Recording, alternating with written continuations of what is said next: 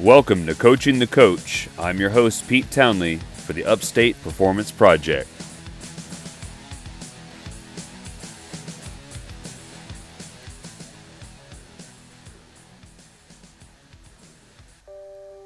Hello, guys. Welcome to the show. Sad music today. I don't know why. It's just, I like this music. I always like talking behind this music. I'm not sad. It's not a sad day. In fact, it's a good day. This is our 100th episode, and I'm very excited about that for a lot of reasons. I know over the last probably 6 weeks, the content has slowed way down, and that's something I've addressed at the top of each podcast. If you were used to having a couple a week and a lot of content, it's only slowed down temporarily. Things have just been really good around the gym, meaning we're getting more and more people in and hiring new trainers and things like that. So these are all positive things. So I got to deal with that, and that's no big deal. And I hate that the podcast has to take a back seat because I do really enjoy doing the podcast and building the network that we are building. And I'm not going to get into the network today. That is, again, all I've been talking a lot about that. That is real big news for 2020, right? All this new content that's coming. So I'm very excited still about all of that. I've been working hard on all the additional podcasts that will be on here. And so, yeah, we should have a lot of new stuff really soon. But today, the 100th episode, I just want to say thank you to everyone that does listen. And it seems weird to me. I know we're not a Joe Rogan-esque podcast in terms of getting millions of views or listens, downloads per episode. But I'll take what I'm getting because, frankly, when you do the math per episode, we're getting a lot of downloads. I remember back in the summer when I, made a big deal about hitting 1,000 and promising big, more commitment to the podcast, and I believe I did up the content production, the in terms of the prolificness of it, a lot more, just often, but sounds, music, all the other stuff that was supposed to come, we ran into technical difficulties, and we had some other, recording issues, computer issues, things like that. It never really seemed to matter. I just kept rolling with it and kept rolling with the content, and you guys kept listening, and we hit 2,000 and 3,000 downloads, and again, I know that those numbers are teeny tiny in comparison, but for what we are and what we do and who we try to reach, I couldn't be happier with that. And like I said, I know we have big things coming, and I know that what I have done, I'm very proud of, and it does humble me that you guys do listen. So I do have some content for today. I mentioned a couple episodes ago, which again I know at this point was, a couple episodes ago was a month or so, so you may not recall. But in one of the episodes, we were talking about the fitness industry. It was the episode titled "The Fitness Industry Does Not Want You to Hear This," or "This Episode is Cursed." I think that was the name of it. And it did seem like that episode was cursed. I tried to record that episode, and the player would drop out, or it would record it in double speed, and just all sorts of technical problems, or I would be interrupted, phone calls and people walking into the studio when I'm recording, all of these things that would cause me to need to start over. I kept having to start over and redo.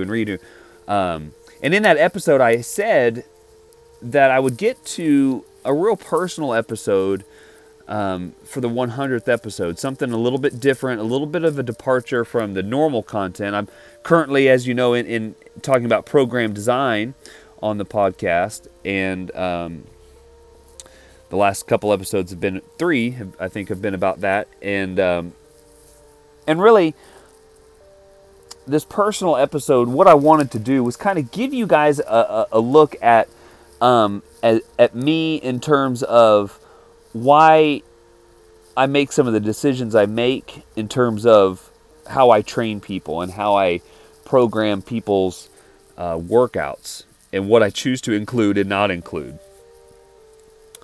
And there are reasons for it. And again, this is by no means a type of episode where I'm going to say, this way is better, this way is not good, this way is whatever.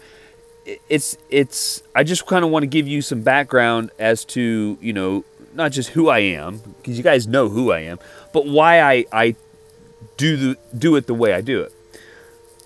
So, for example, you guys might know, or might not know. I went to University of Kansas. I got an undergraduate degree in exercise science, studying athletic training and strength and conditioning, and then went right into athletic training first, and I was personal training on the side and doing some strength stuff with athletes, and then transitioned out of athletic training, just like the strength and conditioning, personal training side more. But in the meantime, I got my master's degree, and I'm all but dissertation on my PhD, and I've studied a lot of stuff in and around exercise science and biomechanics. And I say that to say that I've read a lot of books, I've read a lot of research studies, and I've had over 20 years practicing in the business. And it's weird sometimes when you think about how I still sometimes, find it hard to call myself an expert or think of myself as an expert. And the reason is I know what I don't know, and I know what I'm still learning, right? I know that I don't know everything, and I know that there are a lot of things I can still learn to continually improve. Science changes all the time. Research shows that, new things are coming, and we should always be open to change and adopt how we practice. However, there's one thing that has stuck out over the last few years in particular, and it's because I've been more aware. But I don't know if you guys ever experienced this, but one of the things that I really valued when I grew up is, I kind of took not just the textbook, but the professors teaching me, I kind of took what they said as gospel. They knew they were where I wanted to be, and they're the ones teaching me. And I didn't do a lot of research into who they were and what they've done. They were just. I knew KU had one of the top exercise science programs at the time. I really don't know if they still do or not. I think they do. I think they're still pretty cutting edge. But I know back then they were one of the best. And that's why I went there. That's the main reason I went to KU. And I learned a lot of things, and you read a lot of things in books, and then you forget, not that you forget them, but you get focused on one thing or another and doing it a certain way, and things become comfortable and familiar, and you don't always use every bit of your knowledge. I play guitar as well, and there's kind of a saying, or it's a funny kind of description of people who have been around a long time, and it's an endearing compliment. They say, this guy knows, or this guy's forgotten more chords than I'll ever know. Implying that they've been around this so long, they've done so many things, that they're just a master at it. They have forgotten more than most people will ever even learn. And I feel like there's a lot of that in my history here. Again, I'm not saying I've forgotten everything, and I'm not saying I know everything, but what I'm saying is one theme has come back around all the time. You guys have heard the expression, what's old is new. when things cycle back around, and there's fashion trends that were, trendy 20 years ago, and now they're coming back into fashion. And, it happens in every industry and all over the place. It's not unique to just fitness. But one of the things that I find in the fitness world is that we have trends. We have things that come out. We have things that we see all the time. And then there's some things that are gimmicky gadgets and, fads, if you will, that come and go. And sometimes they're just repackaged from, some things that were popular in the 80s or 90s. And they're kind of coming back around. But through it all, it's all about, finding a base strength and finding what works for you. Now, we've talked a lot about on this podcast when you're training your clients to have, a personal touch to it, but, getting them these 9 principles of personal training. If you adhere to these 9 principles, it doesn't really matter what your program is, what the goals are, that is, it has to have these things to be good long term. Now, we know that you can have programs that don't adhere to all 9, but those programs are made for a specific purpose, not for the full lifespan, right? I've written many of those kinds of programs. But in order for a program to be successful long term, it's got to have all of these things. And one of those things, or I think a big key in those things, that's not in one of those 9 principles, that I would like to add, maybe a 10th principle, is keeping things basic. I mentioned the other day what gets me online with the online marketing is the selling of all the gimmick, all the supplements, all the proteins, all the pre-workouts and BCAAs and all that stuff. And people are just selling this product and that product, and whether they use it or not, that's how they make their living. They work out, they look good, they sell a supplement, make some money on that, and I told you that just always gets under my skin. It's not about that. I don't think that's. If that's what you're doing to try to get people to buy your programs, if you really use that product, it shows. And people will want to know, and people will seek it out. In other words, if I'm using a certain protein powder, and let's say people love my programs, and they like my content, and they like the way I look, or whatever the case is, they're going to ask, hey, what are you using? And I might say, I use this particular protein. And then, then they'll go buy it. And I might even throw out there that I do use this. But if that protein company approached me, you should only represent those things that you do actually use and that you do actually feel worked. And that was my problem, is that I think a lot of these people get approached by things and they just throw it out there to make some money and see what sticks. Because if you look back at some of their profiles, they were using a different one a while ago. So it's like whichever one's going to come their way and give them a few bucks while they sell their product until that contract runs out. And then they move on to the next, fittest person or hottest person online.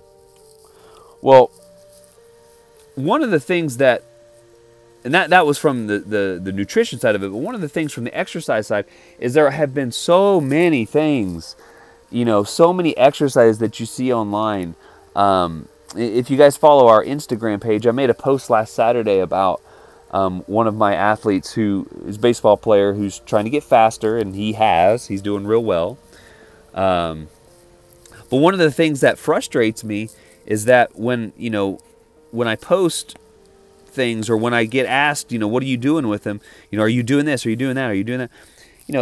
You see all of this stuff out there for, speed work that's just all, gimmicky looking things, or things that are really hard, overly complicated, things that make it seem like if you're not doing this, this is cutting edge. This is a whole new way of looking at speed. And I'm not saying that there can't be a new way of looking at speed. Research will show us, but that's just it. Research needs to show it. It can't just be cool, sexy looking on Instagram. And so I just made a simple post about, I do use bands, I do use ladders, I do use plyometrics, of course. But those are the skills, those are the tools I use to kind of fine tune things. The real reason people get faster is because we're getting them stronger. Again, I am a strength and conditioning coach. I'm not a speed specialist, but I think a speed specialist should tell you that they'll get them stronger first. Now, again, exercise selection may vary from coach to coach, and that's okay. That's personal preference and experience for what works for them. And to some degree, what speed as opposed or in relation to what sport. So that the exercise selection will that's a whole nother ballgame. But getting them stronger, and that's one thing that I've always kind of come back to. When I say what's old is new. All these functional movements that you see out there, all of these crazy, wacky, jumping around, doing all these nuts kind of moves for the sake of being hard, or a strength coach trying to invent words, trying to invent exercises, or take existing exercises and adding new names to it, or making it sound overly complicated and describing it in such a technical way that it gets people, thinking, oh, this is great.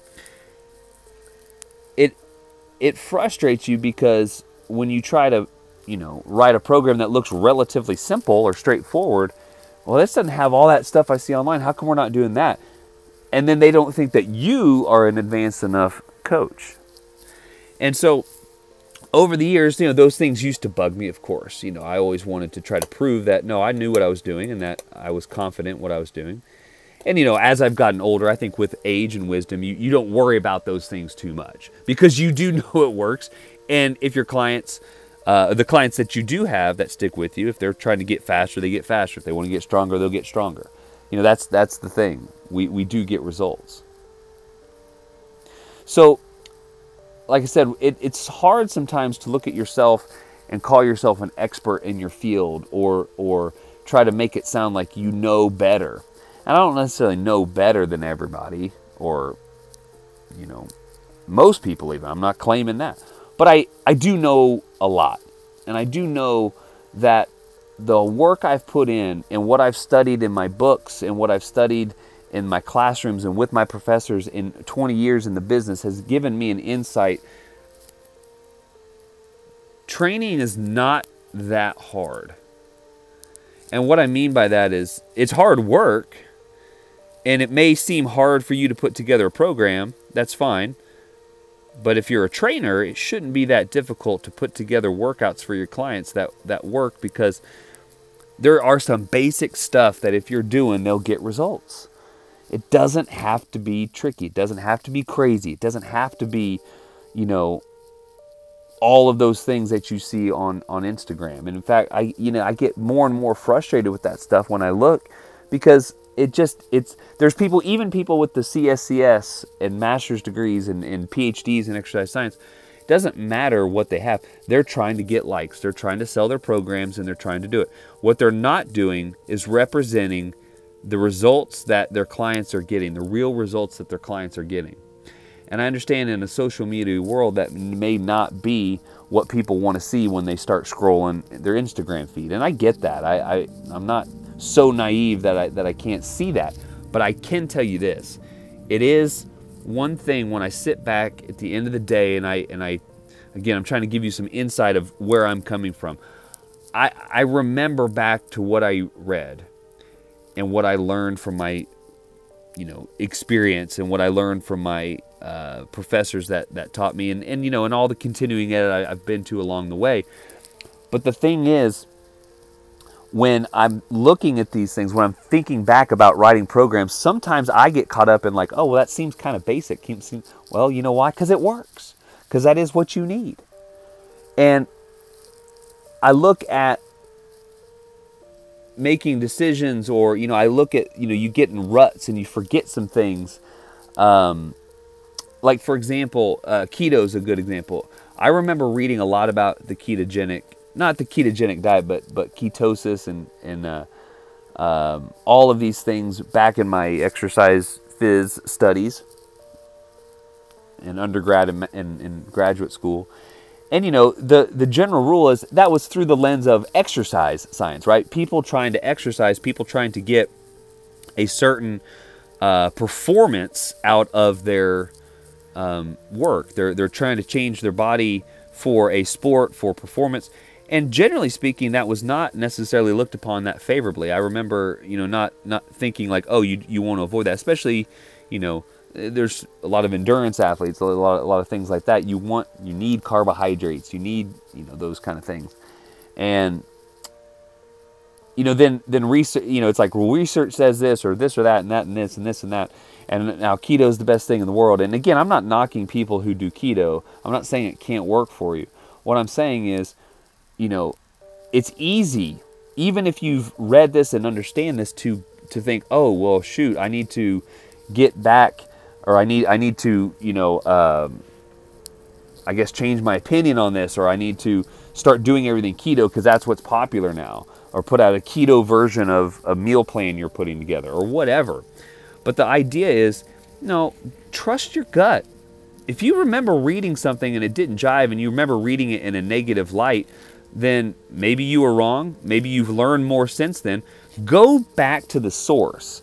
And I think that's the crux of what I want to get at today. I mentioned earlier, I'm trying to give you guys some insight of why I do what I do and how I do what I do. A lot of times I get caught up in all the latest trends too. Things that look cool, things that I'm like, oh yeah, I can understand how that would work, or whatever. Or I might want to try that. And I go and I research it a little bit more. And every time you do that, you're going to either validate why it's good to do. You're going to read something and say, oh, shoot, you know what? I remember reading that. I had completely forgotten about that.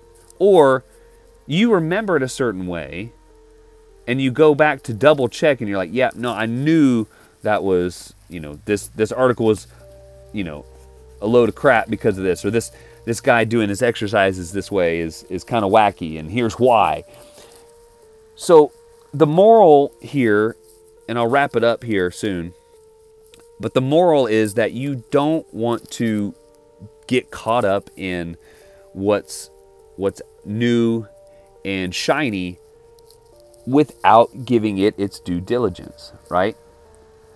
If published research is coming out in the Journal of Strength and Conditioning, or Journal of Athletic Training, or whatever it comes to, a nutrition journal, all of these things that come out, if you see these things and they don't make sense to you, or if they do make sense to you,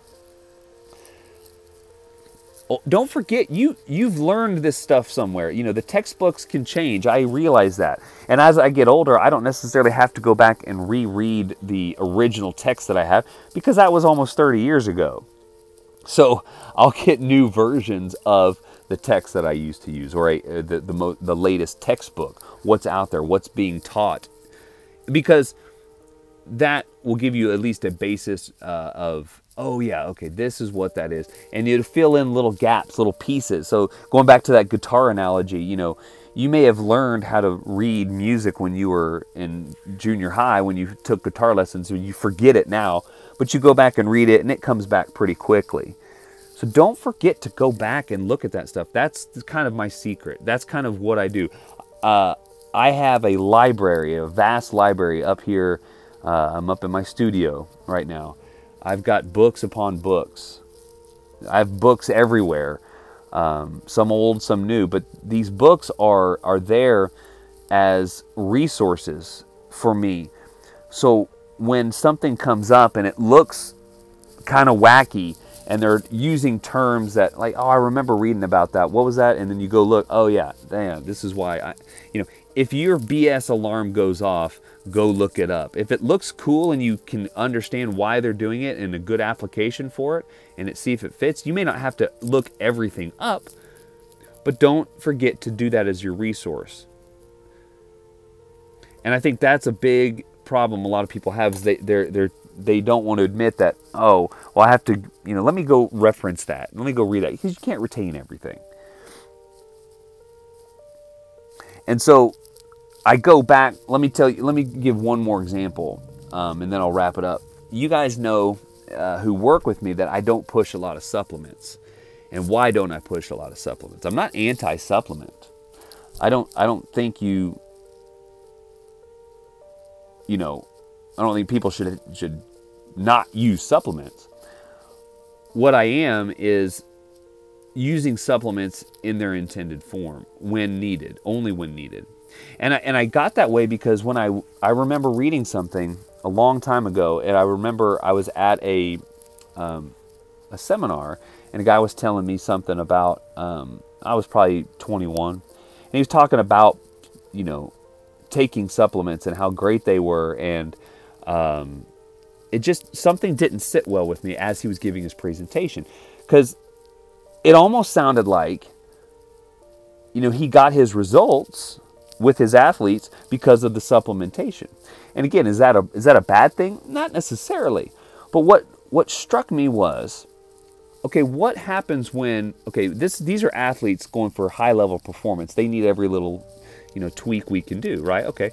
But in the general population world, if I push that out there to people that this is it, this is the key ingredient, the real key ingredient, which is hard work, gets lost in the shuffle.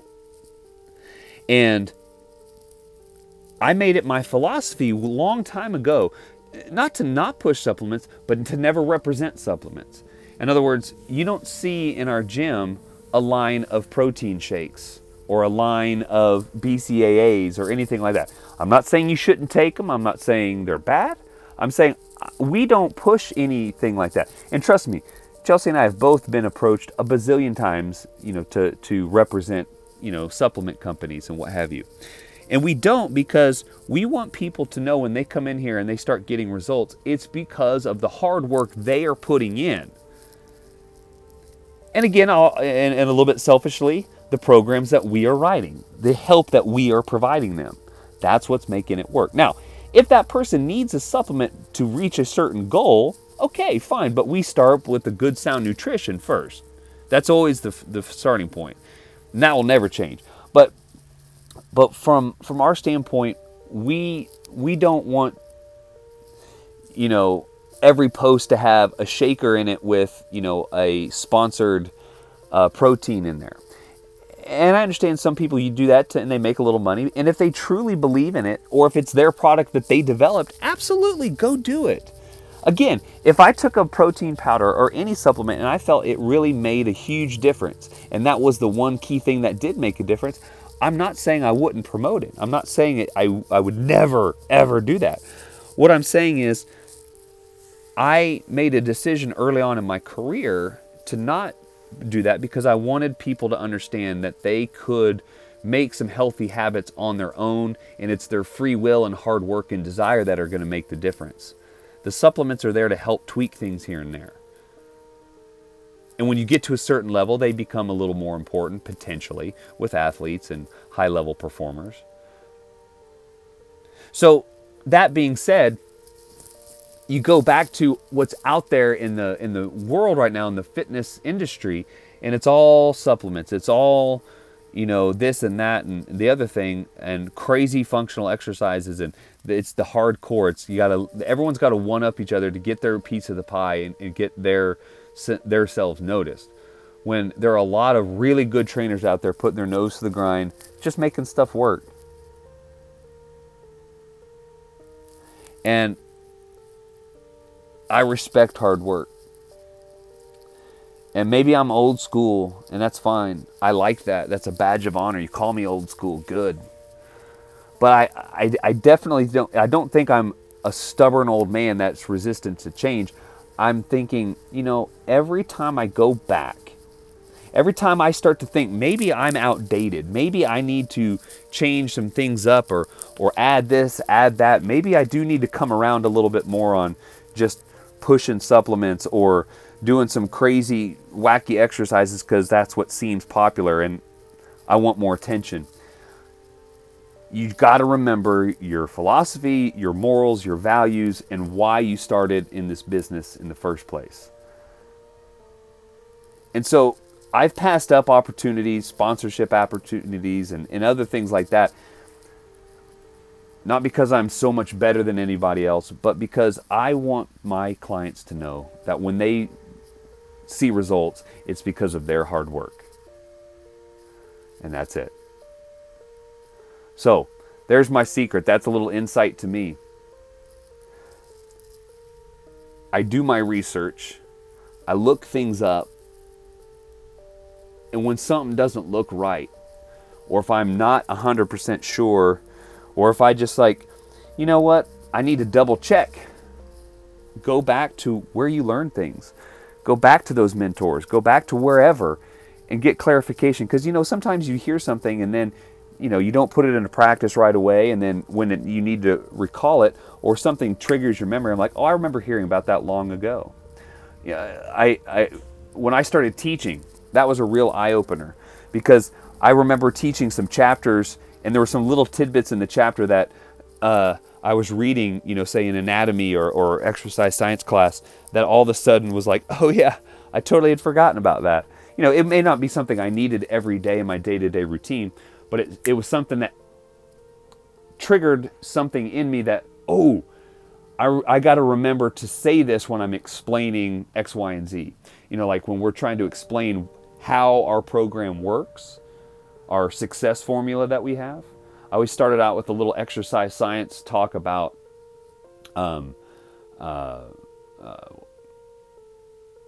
short, intense exercise and things like that. And I gave a brief explanation of why I do that. But sometimes when I'm teaching, or when I was teaching, I would say something, or I would be prepping my lecture, and I'm like, oh yeah, I got to remember to put that into my little spiel, and that will make it sound not better, but it will clarify things a little bit more. I knew what I was talking about, but trying to relay that information, or it's validation for what you've been telling everybody. You're reading it again, and having a quadruple, fifth, sixth, seventh time to read through this, it just solidifies those things, and it helps you understand the information even better. So don't be afraid to do that.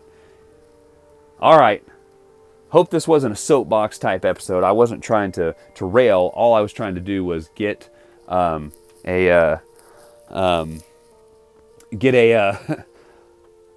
little bit of background of, maybe why I never push supplements, why you never hear me talking about that, or some programs seem straightforward in terms of the progression and the exercise, because it works. It's tried and true. There are some things that are out there simple. You don't have to go crazy. We can keep things minimalist. I mean, we could scale things way back. In fact, the baseline program my very first program that I ever sold, the Lifting in Larryville baseline program, which I still use to this day for a lot of clients, is about as basic as a program as you can get. It's got 5 movements in there: squat, bench, deadlift, overhead press, bent over row, and pull-ups. So 6. So, that's it. And again, it has a specific purpose. It's not one of those lifelong programs. So it doesn't have all 9. It doesn't have a lot of variety. It doesn't have a lot of, I guess it's pretty much got everything else. It doesn't have a lot of variety. Okay, fine. But it's meant to get people from point A to point B. It's a bridge type program, a baseline strength, resetting, that sort of thing. Keep it simple. Do your research. Yeah, that's it. All right. Thank you so much. 100 episodes. See you for 101 really soon.